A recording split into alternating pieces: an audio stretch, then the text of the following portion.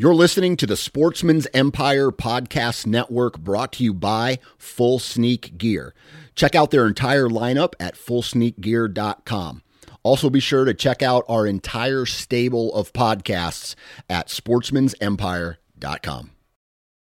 New from Moultrie Mobile, the Feed Hub offers first-of-its-kind cellular connection and control for nearly any spin cast feeder on the market. When used with the Moultrie Mobile app, you can monitor feed and battery levels, run feeders on demand, receive alerts when feeders are clogged, and remotely adjust feeding times.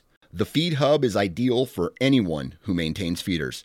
Remove the guesswork and save time by planning feeder maintenance before you drive to your hunting property. For more information, visit MoultrieMobile.com. Interstate Batteries has been a proud supporter of the Sportsman's Nation since day one. They offer just about every battery under the sun, from car and truck batteries to batteries for your trail cameras and rangefinders. Select retail locations even offer cell phone repair and cracked screen repair. Find a local retail location at interstatebatteries.com. Interstate Batteries, outrageously dependable. The Houndsman XP podcast is fueled by Joy Dog Food. Joy Dog Food has a rich tradition of supporting the houndsmen of America. Founded in 1945, Joy is proud of its history and the relationship it has built with the American houndsman. And in 76 years, there's never been a recall. Made with 100% American-made high-quality ingredients, Joy Dog Food has one of the highest calorie-dense formulas on the market. For 76 years, this made-in-America product has kept hunting dogs in the field day after day, season after season. And when we say made in America, Joy has a long track record of fighting for American freedoms by being on the front lines against the animal rights movement and their extremist tactics. Joy will fuel your hounds and fight for your freedoms. Fueled by Joy.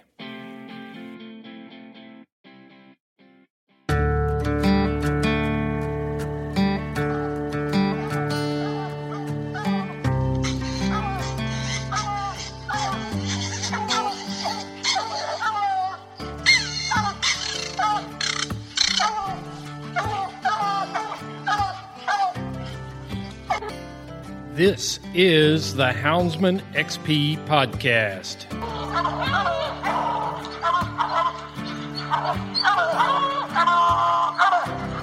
Good dog, get that bear. Get that bear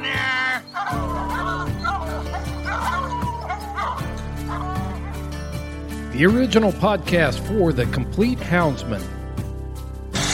Look at your coat of go, Justin Idle. We're gonna get him. The podcast that represents our lifestyle of extreme performance. Get up there. Get him. Get him. Yeah, good boy. Good boy, Ranger. Uniting houndsmen across the globe, from east to west, north to south. You know, if you're going to catch a cat or a lion, you know, you have to have teamwork. We take you to the wildest places on earth. Yeah, so how many days a week do you spend out there? As much as I can, to be honest with you. Anytime that I get, I'm out there. Join us for every heart-pounding adventure on Houndsman XP. I'll tell you like I tell everyone else, I'm going to hunt whether you're here or not, so you might as well be here.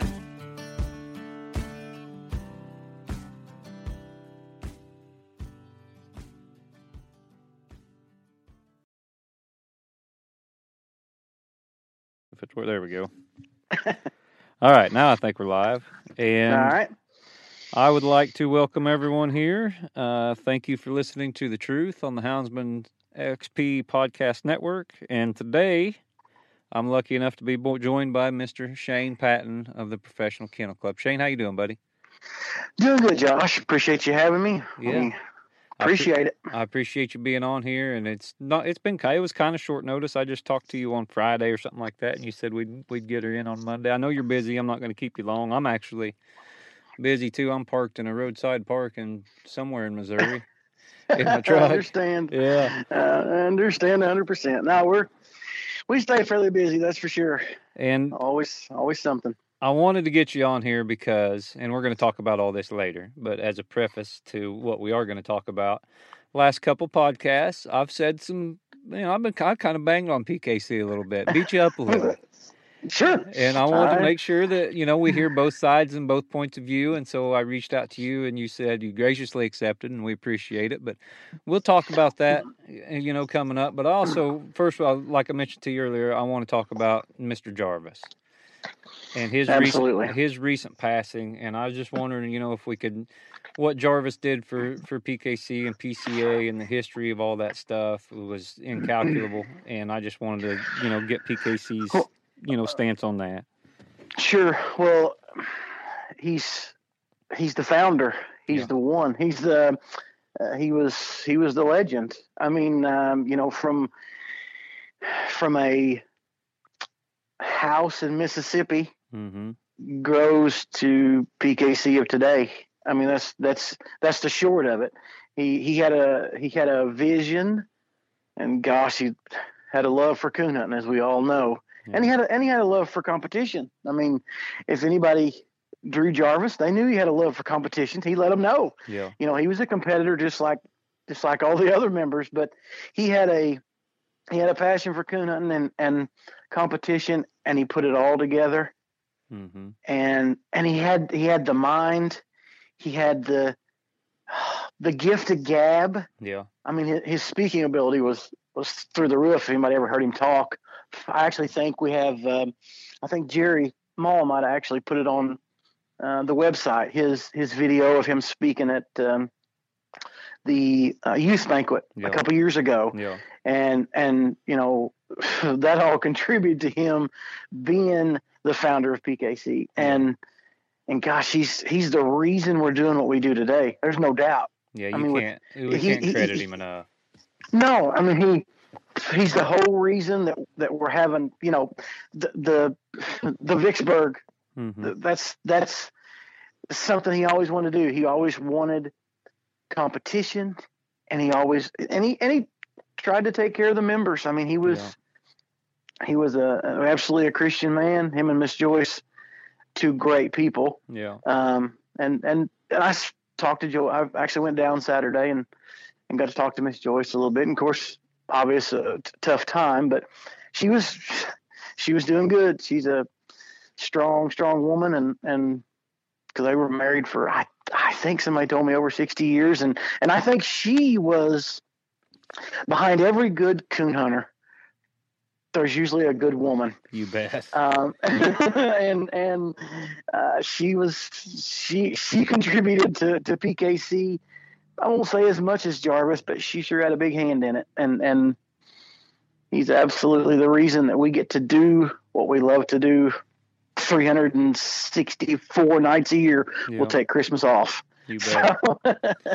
No, Jarvis, he's a legend. One of my memories of him, and you talked about him taking care of the members, and I didn't get to know Mr. Jarvis as good as you would, or some of the other guys that worked so closely with him did, or was around him a lot did. I listened to him speak. I listened to him, when I was around him. I visited with him when I was around him, which wasn't as often as I wish it would have been. But he was taking entries at Salem one year. Southern Hound Hunting Magazine is the most comprehensive magazine that represents your lifestyle as a houndsman. If you can hunt it with a hound, it is being covered in the pages of Southern Hound Hunting Magazine. You also get an in-depth look at the men and women who are and I was going to thumb through them until I found Salem and threw all the rest back. From the Rocky Mountains to the southern swamps. And Mr. Jarvis was behind there, and I just kept flipping through them. And what they're chasing. I think I drug 10 out of there and wasn't a single Go to southernhoundhunting.com. And Jarvis just said, "We'll stick it in there and try again. You done screwed it up Southern once. You Hound might as well Hunting just do it Magazine again." promoting So he let me reach it. Now the statute of limitations has surely gone on that now. So he let me go in there and find a Salem one. I ended up winning early and losing late, but still, I'll never forget Mr. Jarvis looking at me, and he's shaking his head during this whole process. And he said, "You might as well just get you another handful." Yeah, that's exactly right. And he and like I mentioned earlier, could talk and tell stories. Behind the desk there, course, he had his chair. You know, he had his he had his own chair, and he sat back there, and the stories he could tell. Yeah, you could just sit there. I wish we'd have been doing this podcast earlier, and I could have got Mr. Jarvis in his own kitchen and at his own table and sat down. Absolutely. Well, I think I think Coon Hunting University, the other podcast, I think they were going to, and I think he kind of fell ill. Yes. Right at the time they were gonna do the interview, and the rest is history. They didn't get to get it done, but he could tell a story. You felt like you were right there. You felt like you were in the woods with him. Yeah. And here recently, since I started working for PKC, I got to kind of sit back, and while everybody else was out trying to tree a coon, I was back there listening to those stories. You know, he could tell them one after another, and the more people that came in, the more the circle around him got bigger, and the stories continued, and he was and the word legend or goat, is used all the time, but there is without a doubt he is the legend of the sport. You bet. Because he is the one. He's the one that started every single bit of it. Yes. And it continues to grow to this day. Like I said, what he started in his basement in Mississippi continues to grow nationwide. And we're going to talk about the biggest money payout hunts that PKC's ever sanctioned are coming up here pretty quick. We're going to touch on that later, and that's going to talk about some other stuff too, Shane. But you mentioned while everybody else was out going to tree coons, and you were able to stay at the clubhouse and do stuff like that. It wasn't very long ago you were one of me. You were out there being miserable and hiking up these hills and following these dogs around. And you just started for PKC. You took over for Mr. Jerry Mull, and Jerry had been there for a long time. Those are big shoes to fill for Jerry. So how's it going? I mean, how's it different from being just a regular handler? You were a pro judge several times and all that stuff to being a PKC employee. It's definitely a change. I was, like you just said, I was one of you out there, or I was trying to keep you in line. One of the two. Yeah, that's right. We all need help. Yeah. And it's different. I've always, to me, coon hunting, competition coon hunting especially, is an addiction. I don't care what anybody says. If you are out there in the driving rain and the snow and the wind, you're addicted to it. Because that's the only reason you be out there is because you love to do it, and it's an addiction. I mean, that's what it is. We're out there thriving to see our dogs finally tree a coon or whatever it may be. But it's I've really thoroughly enjoyed it. It's been a change. I used to work at a water treatment plant. That was my job while I was running up and down the road. Yeah. And Jerry retired, and Roger called, and we talked, and I've been helping quite a bit at Salem and basically all the major events. I've been to the Super Stakes, the Spring Super Stakes, and the truck hunts, and I had an idea of the behind the scenes work that went on, but I'm gonna tell you, Jerry was a good one. I don't care what anybody says.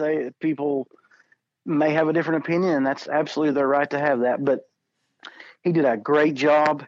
He kept things in order, and if there was a problem, most of the time he took care of it. And it is a lot of responsibility. I'm not trying to sugarcoat it at all. It's a lot of responsibility.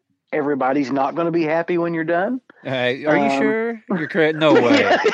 No way. You're going to have members complaining. Oh, yeah, just a few. It's not bad. But I do miss it a little bit. I won't lie. I miss drawing out and getting out there and going competing. I hunted for David Dial up until I took this job. And I got to give a shout out to David too. Took care of me my dad passed away what will be 5 years ago in February, and David's took care of me ever since, and we started running the hunts. But it's a change to get everybody on the card and get everybody called out, and then they go hunting and I'm waiting on them to get back. It's a different feeling, but it's going good. I really enjoy it. I enjoy talking to all the hunters just about daily. Yeah.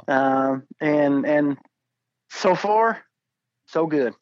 You mentioned your love and your addiction for it. When did you start coon hunting, Shane? When did you first start turning dogs loose?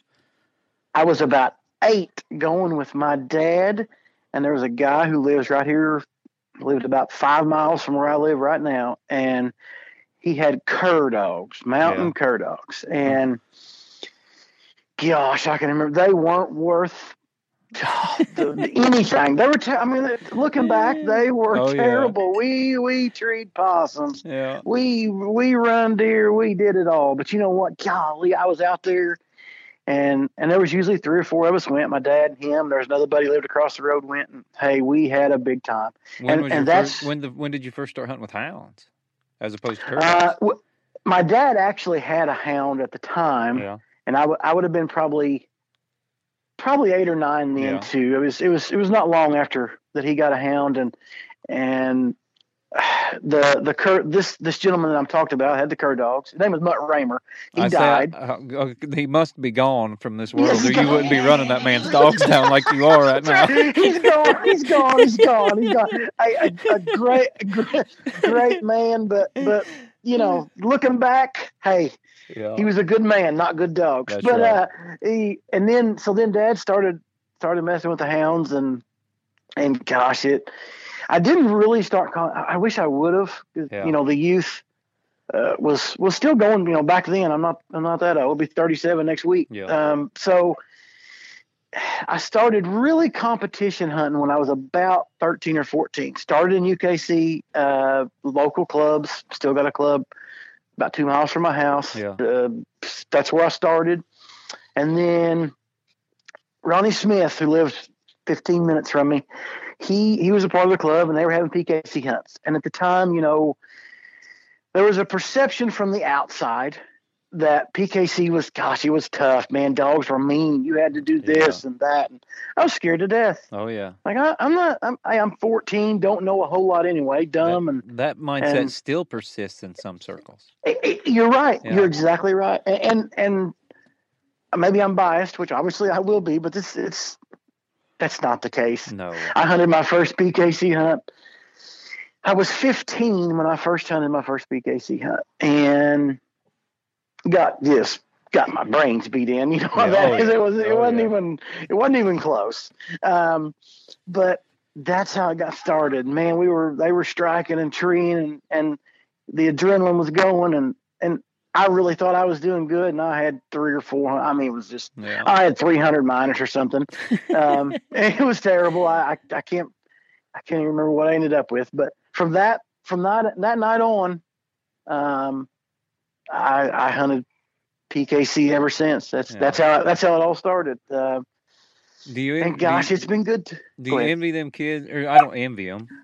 I get mad at the kids that win right out of the get go. Yeah, absolutely. Win 2 or 3 casts in a row. I'm like, you're hosed. It's not like this. I hate to break it to you. It's not like this. It's like the deer hunter who goes out one time, kills 190-inch deer. It's like, but it's not that easy. No. Go out and you win 2 casts.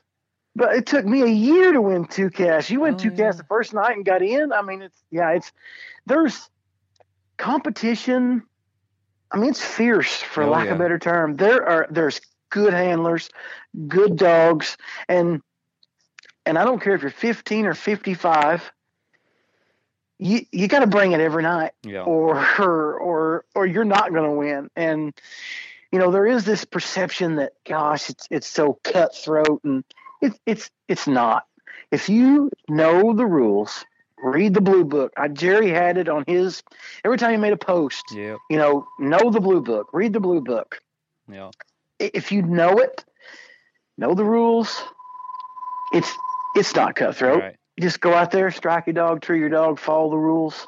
Hey, it's not this bloodbath that some people, and it's not like it was when I was younger as far as the perception, but it is still out there to a degree, and it's actually the furthest from the truth in my opinion. And I think it's even more laid back now as it was 10 years ago and we're hunting for 10 times the amount of money.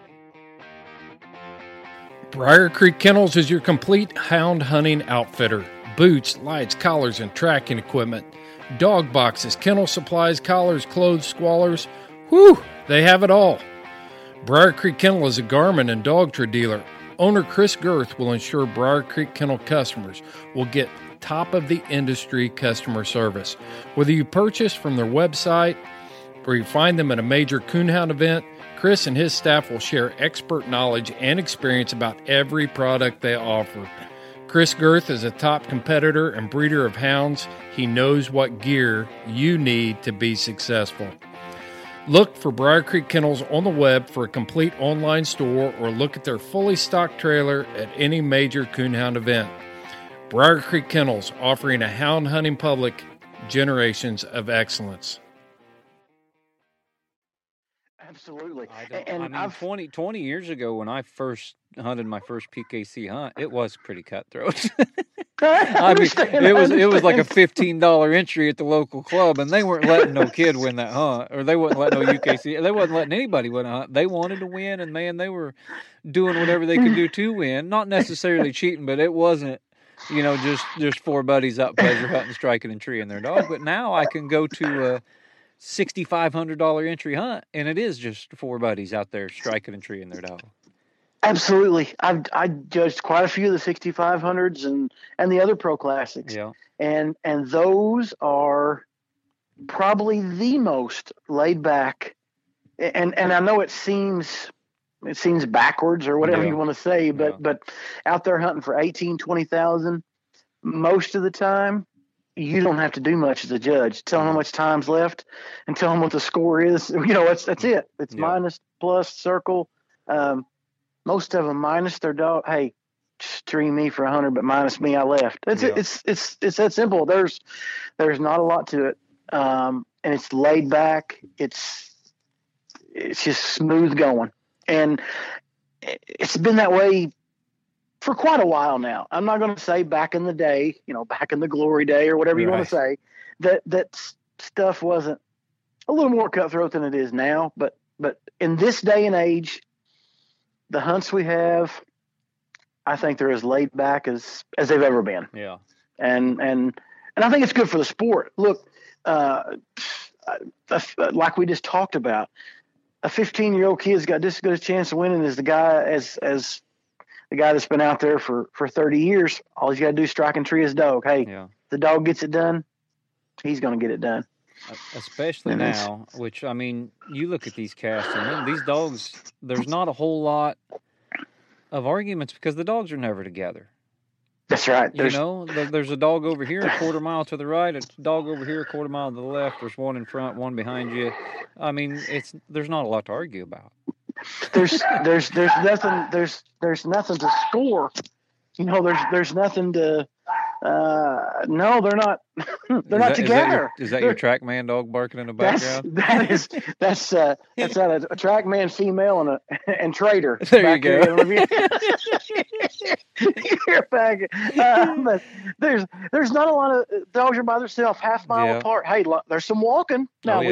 I think there's 3 times the walking in a cast there might have been 15 years ago. But as far as, no, they're not together. Go in, score them. Hey, plus or minus, walk a minute. Let's do it again. Yeah. And I understand stuff happens where situations arise where things can get kind of gummed up or whatever you want to say. But 99% of the casts go as smooth as you could want. And it does have a lot to do with a good judge. I understand that 1,000%. And we have some of the best in the business, in my opinion. Yeah. And I could go down through the list. I won't single anybody out, but we've got the best there is to offer. They're dedicated. They do a good job. And that goes a long way in having a good cast. 90% of it. Absolutely. Yeah. And we've all had a cast where things didn't go exactly right and things may have got, but 90% is a good number. Yeah. The judge sets the standard and it's as smooth as can be. And it seems like when those handlers know, judges all have a reputation. We've all had the same Sure. judges and stuff. And when a good judge goes into a cast, it's the handlers are not on edge, and they're not, they know what they can and can't do and stuff. And it just seems like from the onset with a good judge, you just never, that the onset of the first 5 minutes of the cast is how the cast goes the rest of the 2 hours. That's exactly right. Wow. And I use an example. When you were in school, you had the teacher. Yeah, But when the substitute teacher came in, that's right.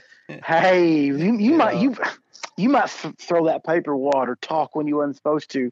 But the judges we have, they're the teachers full time. When they call the cast, they see Brad Durham. I'll just use him as an example. One of the best, if not the best judges around, in my opinion.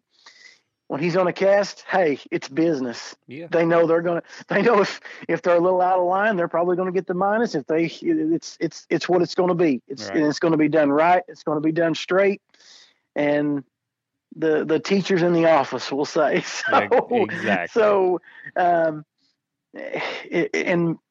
I realize sometimes the number of judges available is an issue. Not everybody wants to judge, and I understand that. I completely get it. Not everybody is capable of judging, and most people are honest and say, hey, look, I don't know the rules good enough. I don't need to be out there judging. Hey, completely understand it. You enter, we'll get you a judge. Mm-hmm. And judging's not easy by any means, as you know as well as I do. It's not, it's not something that everybody is cut out to do, nor does everybody want to. But the judges we have are some of the best, in my opinion. And what we've already got in. Now we've got into judges. I was going to get into this later, but I'm ready to delve deep now. What? I was just at La Plata a couple weeks ago, and Eldon's going through the list, asking me who I thought could judge and who I thought could judge, and who would this guy be a good judge? He judged last night and stuff, and Eldon's trying to figure out who's going to judge, in the early rounds for the hunting judges. Sure. And I told him, I said, Eldon, if they can pay a $2,500 entry, they ought to be able to know how to judge. Most of these guys, there's 64 people here. They can probably all judge a cast. I said, take someone who didn't judge last night, make them judge tonight. And so he's going down the list, and he goes, oh, yeah, here's one right here. And he shows me the name. I said, no, not him. I said, no, that's a bad idea. I said, don't do that, guy. Then I'd go to that one. He'd say, well, he judged last night. I'd go to that one. He'd say, he judged last night. But, so I understand you said it's not a job for everybody, and it's not. And not everybody, even what makes you a good handler doesn't always it does translate most of the time to what makes you a good judge. But, sometimes it's different. And so how do we go about maybe improving the number of judges that we can get at these larger events, and maybe go from a hunting judge to a qualified non-hunting judge, or go to make sure all the judges are better at their craft or something like that? Well, one thing, and this is probably going to contradict what I just said.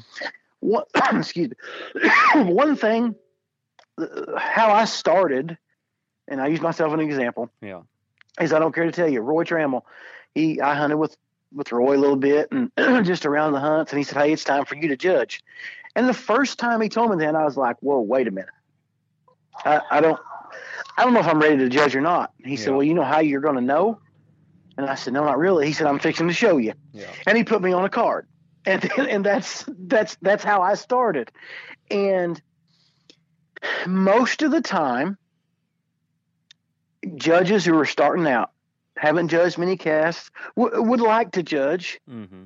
The cast. I'm trying to be as gentle as possible. The cast will tell you over the first few casts whether the judge is going to make it or not. Yeah. And I that's the best way I know to put it. Everybody's going to make mistakes, and everybody's human. We all are. And if you get your first cast and you go out there and judge, you're going to make mistakes. I still make them now. I've been doing it 20 years. Yeah. There's guys doing it all the time. But if you grow and continue to get better, fix your little mistakes. And like I said, everybody's got things they do a little different as far as judging. But in the end, we're all after the same thing. Get it done and get it done right. As far as getting more judges, that's a good question. I think the perception that we talked about earlier, that, oh my gosh, we're at a big hunt and it's going to be tough. We need to change it. Yeah. And that's, and saying it, is not going to necessarily fix it. Hey, it's not that bad. I think we just need to get more guys to do it. Maybe not I'm not talking about at the $6,500 Pro Classic level. Yeah. I'm talking at maybe the $30 level or the $50 doubleheader. We've got to get some guys who are willing to take the card and get started. Yeah. Not because everybody's got to start somewhere. And you're right on with a good handler doesn't always make a good judge, but most of the time, what makes him a good handler will also make him a good judge. A good handler knows not only what his dog's doing in the cast anyway, but he knows what all the dogs are doing in the exactly. cast. And he's aware of the times, he's aware of the scores, he's aware of what he has to do to win, and what mistakes he can make and still win, or what mistakes are going to cost him to lose, or anything like that. Exactly. And all that rolls right into judging. He knows what every dog's doing. He knows what they sound like after the first 10 minutes. Everybody's got open and running. He's got them picked out. He knows what dogs wear. He knows exactly. And he also knows, and this does come into effect, in my opinion. He also knows if he was handling what he would try to do. So he knows what that handler is trying to do, no matter what it is. You can think along with a handler. Right. Hey, I know what I would be doing. I would be wanting to get this tree over here plaster, get this over here, get split, or whatever Have you ever been in one of them smaller hunts and some handler's just getting ready to just piss it away? And you hear his dog treat over there, and he can't lose, and he's sitting there going, "Judge, do you hear me back here?" And as a judge, I turn around and say, "Don't tree that dog, you idiot." That's right. Leave that dog alone. Right. He's done treed 3 coons. Just leave him be. You don't have to treat him. Just leave him be. And I mean, there'll be times, and sometimes it's kids, but sometimes it's older gentlemen. I had an older gentleman down at an open hunt in Arkansas that beat us the other week, and he treated his dog after the 5 at a tree that he didn't even need to tree on. He couldn't lose. And I said, "What are you doing?" Yes. I'll try to keep it short and sweet. We are in the Nationals. This is to go. I believe this was to go to the finals of the Nationals. It's down to 2. And I don't care to tell you who they are because we've talked about this story many times. Yeah. Kevin Cable and Ryan Croson. Yeah. 3D and Little Money. Right. And that's where we're at. And Kevin has got 2 of the greatest handlers of all time. Yeah, exactly. Ryan's winning the cast. I don't remember the scores exactly, but time's ticking down. We're down to 20 minutes left. Little Money's treed, and we're walking at a good pace. Hey, it's just 3 of us. Mm-hmm. Little Money, if he's got a coon, he's going to the lead. Well, Kevin, somewhere along the way, we've had a lot of action, has got the score a little off. Yep. He thinks he's going to have to tree another one. Hey, so we are booking it. And in my mind, I'm thinking, why is Kevin in such a hurry to get in here? Yeah. But hey, we're going at a good pace. Get in there. He's got a coon. I'm ready to cut. Well, Ryan by this time has figured out, hey, he thinks he's behind still. Yeah. So of course Ryan, he's a good handler. Yeah. Kevin cuts back loose. Little Money doesn't go, 100 yards. Bam, loads up. We're down to like 3 minutes left now. Nobody says a word. Boy, he trees him. That's when Ryan lets him know, hey, you're winning. You're winning. But if we can get in here and he leave or the 2 catch him or this is slick, you're not winning anymore. Yeah. and that's a perfect example of what you're just talking about. Long story short, we go in, Little Money's got another one, and it's over. But there's even the moral of the story is the best in the business sometimes just get a little bit off. It happens. We're all human. I done something. Ask Casey Stollard about this. And I'm definitely not Kevin Cable or Ryan Crossan by any means.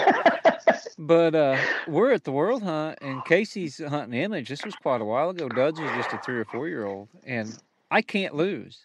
There's no way I can lose this cast. But Image had took 50 minus early in the cast that I had forgot about. And he's treed in front of us, like 6/10 away, and most of the hunt, and the hunt's going to be over by the time we get there. And so I decide that I'm going to just go ahead and treat Duds running with 12 seconds to go. Oh, 12 seconds to go, Shane. He barks, and Ronnie Keene is judging us. I said, Ronnie, you hear me in there? He goes, yeah. I said, tree Duds. He goes, all right, for 100. And he looks at me, and Casey looks at me. He goes, what are you doing? And I said, well, you got me on the tiebreaker if you have this coon, you know? He goes, no. He goes, I'm still 50 down if I have this coon. And I about puked, and he was so far away, and we was walking away from him. All Duds had to do was get treed in that general area, you know, before the cast was over, and I'd still be good. We got done scoring Image's coon, and we walk out there, and Duds has moved like a mile right-handed. You know, so it happens. People make mistakes. It's easy to do. Yeah, easy to it do. is easy to do.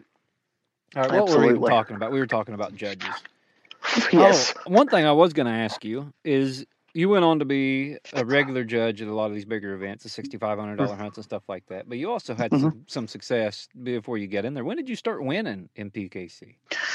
I actually started hunting for Toby Bolson, who lives a couple hours north of me. Mm-hmm. He had a dog named Ransom. Yeah. Actually came from Ryan Crossan as a pup. And that was actually the first dog that really got me in the winner's circle, you'd say. Won the Illinois State hunt with him. Didn't even have a Nationals ticket until I won the Illinois State hunt. Got in the Nationals, got in the final cast. Hello. All right. You got me loud and clear again? I got you good now, buddy. All right. Go ahead, Shane. If anybody... now that we've got this little hiatus here, I'll just say that my podcaster ran out of batteries halfway through Shane's story, so we'll just take off where we left off, and that was when you started having some success in PKC. Yes, I had a hunting for Toby, had a dog named Ransom, got in the finals. The Nationals, like I said, had Barry Kitty and Sluggo in there, and that's really where it started. And then I had a couple dogs, got in the final top 6 of the World Hunt with the dog I had from my dad, and Toby had a little female. We got in the Super Stakes all 3 years. Had 2 cast wins and never could get past. Never could get past 2 cast wins. That's hard to do in itself, though. Once, let alone 3 times. Exactly. I thought so. And then most recently, David Dial and Randy Morgan bought a dog, and I named Latch, and I've had some pretty good success with him, and so that's how it started, and that's how it's finished for now. Yeah. So that was the start, and well, I did okay. Tell me about your national final cast. Oh my gosh! If anybody ever tells you that they're not nervous in a national finals, I judged when Jed won it with Trader. I judged it. I'm not saying he was nervous, but if you're not nervous, he was nervous. I agree. I agree 100%. I agree 100%. If you're not nervous and you just don't love to do it, I was out there with Sluggo Payton, Charles Payton. Everybody knows him as Sluggo. Yep. And Barry Kitty, 2 legends. Oh yeah. Again, we're throwing that word around, but without a doubt, we can do that with Sluggo and Barry Kitty.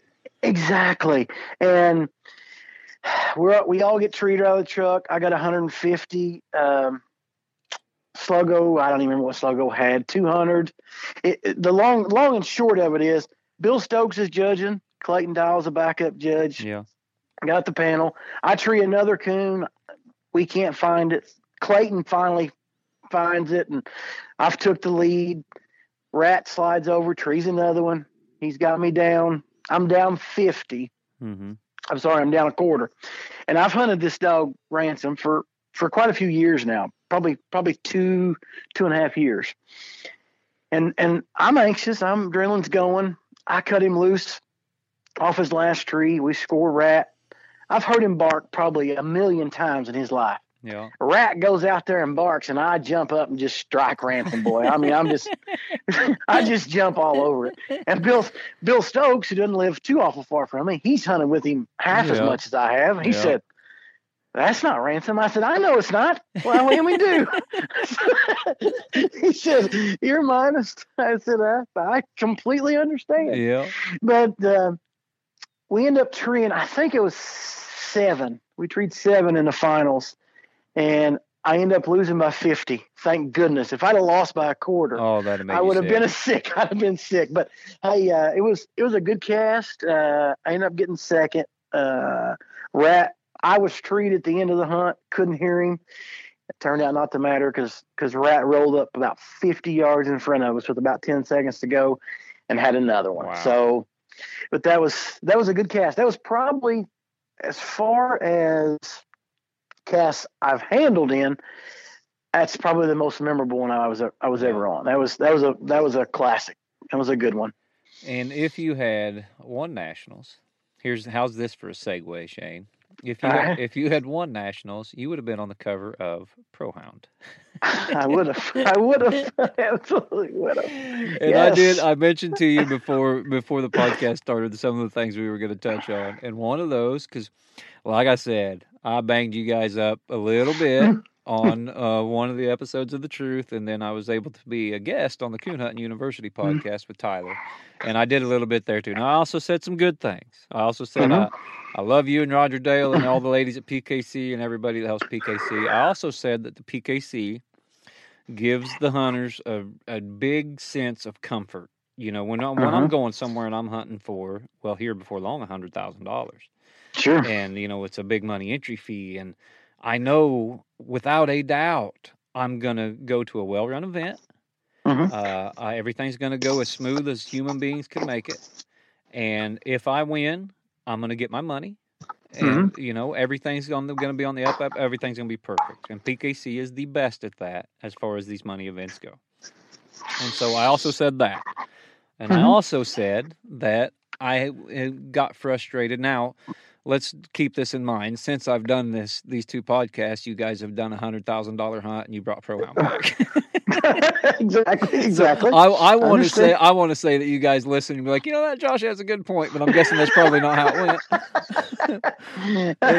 and so I just wanted to know, you know, I didn't want to sound like I'm beating you guys up and I'm not giving you any chance to return fire or anything like that. But as far as canceling the Pro Hound goes, and as far as, you know, the way, and correct me if I'm wrong here, Shane, I think we're in the golden age of competition coon hunting.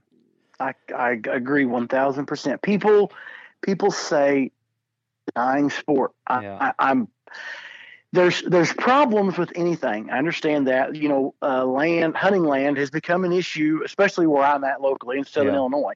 But as far as the sport itself, I don't think it's dying at all. I think it's quite the opposite. Quite the opposite. I think that maybe we're struggling, and not everywhere, in places at the club level. Sure. And most of the guys that are making the squeaky wheel are hunting only at a club level. They're probably not going to at a national level event, and so maybe that's where some of this is coming from. I understand. But I also said that I think that PKC should really be growing right now, and maybe I also said that I'm not in Roger Dale's pocketbook, and I don't know how PKC's doing things. All I do is come in and gripe about coffee at one event every year. And maybe holler out some calves, and I judge when I can, and that's it. So, I mean, I don't have the ins and outs, and I'm not on the inside in PKC. So, as far as what PKC's doing to grow or to help us and to help the members, I mean, you maybe you can shed a little more light on that than I can. Well, absolutely. You know, one thing that we've tried to get better at, and I think with Chris Freiberger, who's doing an excellent job, and the youth committee is it all does start with the youth. Like I just talked about, I was 14 or 15 once, as well as you, everybody else. So we're trying to, and Amy did a great job. She did, yeah. Absolutely. We're trying to take it from just a record youth world hunt, which we just had, the biggest ever, back in October, and we're trying to spread it out. Hey, we're trying. I know you probably saw it.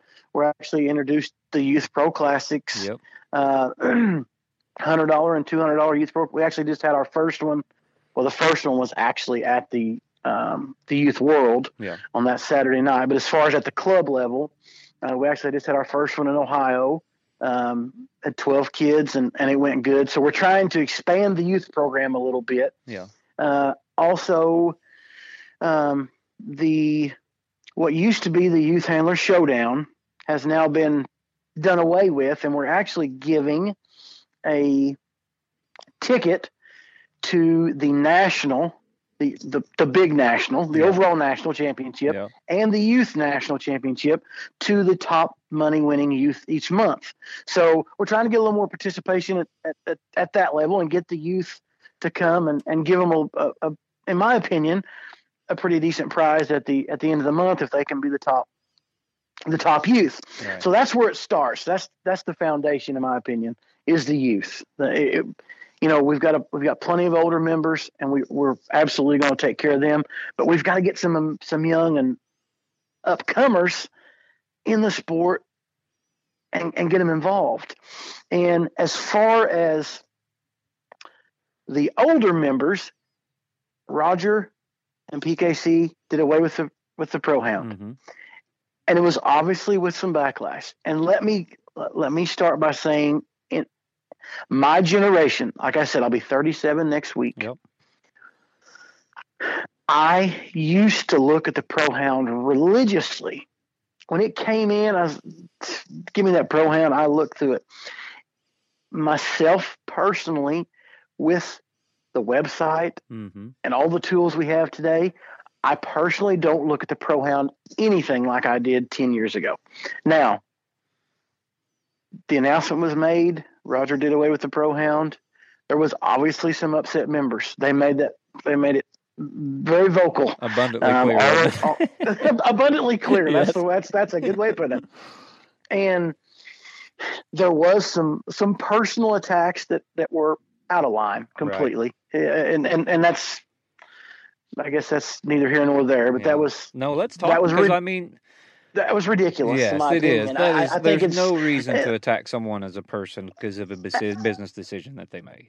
Absolutely. It's Roger's got a business to run. Yes. He made a business decision. And I think if you look at the announcement he made when he brought it back, his exact words were, "I made a mistake." Yeah. We're absolutely all human beings, and he made a mistake. He brought it back, but the personal attacks, outrageous, there's out no of hand, and ridiculous. Too. And I've called Roger Dale, and I've called you guys, and we can be critical of each other without being vicious. Absolutely. I mean, there's no need for that. We have paying members who pay a membership, and if they disagree with something that we have done at PKC, they have my phone number is posted everywhere. Yeah. And they have every right to call and say, "Look, I don't think this is right." And if that happens, we will absolutely take a step back and look. And if it's something that, hey, maybe they're right, maybe we messed this up, then we'll absolutely try to fix it. And that's basically what Roger did. He said, "Hey, the members are obviously still looking at the magazine and still take prestige in that magazine more than we interpreted." Yeah. And hey, I think 1,000% credit needs to go to Roger for bringing it back, because look, he could have very well said, "I've made my decision. It's done. The Pro Hound's done." And in 6 months, people might have forgot about it and went around about their business, but he listened. He brought it back. Come February, it'll be hitting the mailboxes again. Yeah, and I'm glad, because I just want to get on the cover one time before they cancel it. I understand. Hey, I got on the cover finally, but it was handing Joe Manning a plaque. Oh, so that's all I can do. Yeah, there you go. Well, I don't want to have to go through all the trouble you went through to get on it. I just want to win a kunai. I understand 100%. I understand. But as far as I jumped on the Pro Hound a little bit there. As far as what we're doing for the members, we are constantly, and we get ideas from members themselves. Yeah. Hey, what about this? Let's try this 64, whatever it may be, 64 dog. And obviously the biggest hunt payout that's PKC ever been sanctioned by PKC is happening in February. I mean, to me, that's I don't even have it. We couldn't even get a dang entry for it. exactly. That I mean, it was wild. I told Jed, I said, well, let's just wait a week or two and see if it's going to fill. And then he calls me the next day. He goes, yeah, it's full and another. Like, exactly. Well, never mind then. The morning it went on sale, obviously, office phone went. The wires were hot. They had to be sold out. Literally as fast as the girls, as humanly fast as the girls could answer the phone, it sold out. Yeah. That's how it went. And the waiting list grew and grew and grew and grew, and it grew past another hunt. Yeah. So give all the props to Michael Moody. Yep. And the Crowville, Louisiana crew, Jesse, John Lively, Casey Dooley for. I said John Lively. Jesse, you know what I'm talking about. Yep. I already gave him credit on the last podcast, so you're good. All right. Okay. For getting that all put together to have another 64, and it was full when we made it because the waiting list was so long. Isn't that crazy? And there's still a waiting list, and it's crazy to think. And I talked to Roger about this. You got $4,000 entry fee, which is a lot of money. Yeah. Nobody is sneezing at $4,000. And we've got 128 people who couldn't wait to get entered and still a waiting list. And I asked him this question and I said, did you ever think when you bought PKC that you would have, we'll say 160 people ready to knock down the door to give you $4,000 so we could hunt for $100,000 purse? Yeah. And he said, no, flat out, no. I never thought. I got one question for you. Yes, sir. Is someone from PKC going to be down there? Yes. I will be there. I will be there. I believe Roger will be there. Good. I believe Mike Hensley's coming, and to address, and I know exactly what you're talking about. Yes. And we'll go ahead, in case someone didn't hear the last podcast, I was complaining because we had that 64 dog hunt at La Plata and nobody from PKC was there. Yes. And we try to get to the major events. There is, I'm the director of field operations. Mm-hmm. There's one of me, and there's hunts that go on all across the country, as everybody knows, each and every night, and especially the weekends. We try to cover the major events the best that we can. And I know people say, well, if you just get somebody to come to the hunt, maybe it doesn't have to be me. Maybe it can be Josh McCallum. I'm just throwing you out there. Maybe it can be Josh McCallum. Well, I'm the one that's still going to have to put the matchups and put the stuff on the website. Mm-hmm. So, and I understand that people want somebody there. I get it 1,000%. I understand. But sometimes it's just not physically possible to have somebody at all of them. And I get everybody's concern, and we try our best to make it to the ones we can, but being at every one of those will not be possible. And UKC, hey, they've made leaps and bounds, and I'm not. Mm-hmm. They've done good for themselves. They don't have everybody at any of them either, so it's just really, really hard.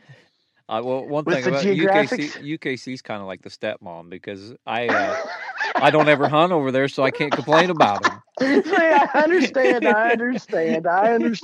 It's we do our best, and I know sometimes that may not be good enough. Sometimes members disagree with what's done, but we do our very best to get to every major event we possibly can. And if I'm not there, if Roger's not there, if we don't have Mike Hensley there, then I'm on the phone with them plenty, getting the matchups, getting the results, so we can get them on Facebook, get them on ProHound as quick as we possibly can.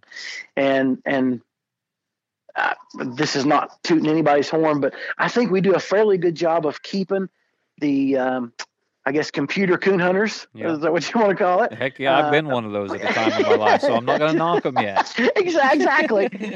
We try to keep them pretty well informed on what's going on, and again, we try to make it to the big ones, and we'll continue. So we got plenty coming up. I know the January and February is going to be busy times. It is. So we got Pro Classics. We got the Lone Star, the Jewett Classic, the Black Eyed Pea, all that stuff coming up, and then in February, of course, we're coming up with the $100,000 stuff. Yep. I got the truck hunt the weekend before that, so it's I think it's back to back. Senior Showdown, Vicksburg $100,000 double Pro Classic, and then the Winter Classic, Monticello, Arkansas. I forgot about the Winter Classic too. Yeah, I think February, starting the first of the year, we're gonna be rolling right on through. We'll have plenty up and coming events, and hopefully, and like I said, I think we're making strides. Again, we're hunting for $100,000. I mean, people say it. Yeah, I wish I'd have aired the podcast after the $100,000 hunt, because all that stuff. I'm pretty sure you guys did all this just to spite me. Yeah, exactly. Like, I'll show that Michaela. Show you girls. Here's $100,000. Exactly. Well, and it's been in the, obviously it takes time to plan all this out, and Roger is very, very good at coming up with these events. Now, I'm not saying this was all his idea, and I'm not, PKC is not taking all the credit for coming up with this idea. So don't think that. But as far as coming up with an event, he's really good at it. He knows exactly how to make one work. And I know a lot of people probably don't see that. But I do on a daily basis, and he's good. I promise you, he's good. And Roger, I don't mean to jump around, but Roger tries to take care of the members as well. I know the decision with the Pro Hound was something that people think, he did in spite of the members. Yeah. That was not the case at all. He thought that the Pro Hound was a tool that wasn't being used by a big majority of the members. Yeah. He was wrong, backtracked. So, and I know the perception was, Roger got rid of it and saving all this money and yada, yada, yada. That's the truth of the matter was the tool wasn't being used. So we thought, we were wrong. It was made right. And the world's happy now. Yeah, so I want to give Roger Dale credit for bringing it back, and you guys for bringing it back, and listening to the members and stuff like that. But also, one of the critiques that I have that I haven't expressed is sometimes a little more transparency. But I also understand decisions have to be made that are tough decisions that you don't want to just run by everybody. But sometimes maybe a feeling out process, a little longer one before a decision like that's made is better. Maybe it's worse. Like I said, I don't know for sure. Well, and the Pro Hound magazine is strictly a business, for lack of a better term. It's it's something that he has to have printed, and paid for, and so on. There's a lot of things, in my opinion, that we are good at transparency, and again, I'm not trying to any rule change. We have an executive committee that we run, and it's some pretty, I won't say names right now, but it's pretty experienced coon hunters. We'll say that, and we bounce all kinds of things off of them constantly. And I know that the members don't see that maybe as much as they should, or maybe as much as they want to, but there's constantly things being bounced off, and we don't take a lot of things to the members that the executive committee don't think are good ideas. It's kind of like our the member representation, for lack of a better term. I know we have state presidents, but the executive committee is the start. Hey, this is not a bad idea. Let's take it. We just did this very thing with the $100 open events. Which the legacies in some places were struggling to fill. And clubs were getting their permits for their clubs and doing all this, and then the hunt's getting canceled because they only had 20 entries. So we bounced a $100 open event, and I don't care to tell you one bit. Roger came up with this. Hey, called me and said, "Look at this. I've been thinking about it. It looked good." Bounced it off the executive committee. hey, I think this is a good idea. Bam, it goes to the members. So, and I understand what you're saying with the transparency.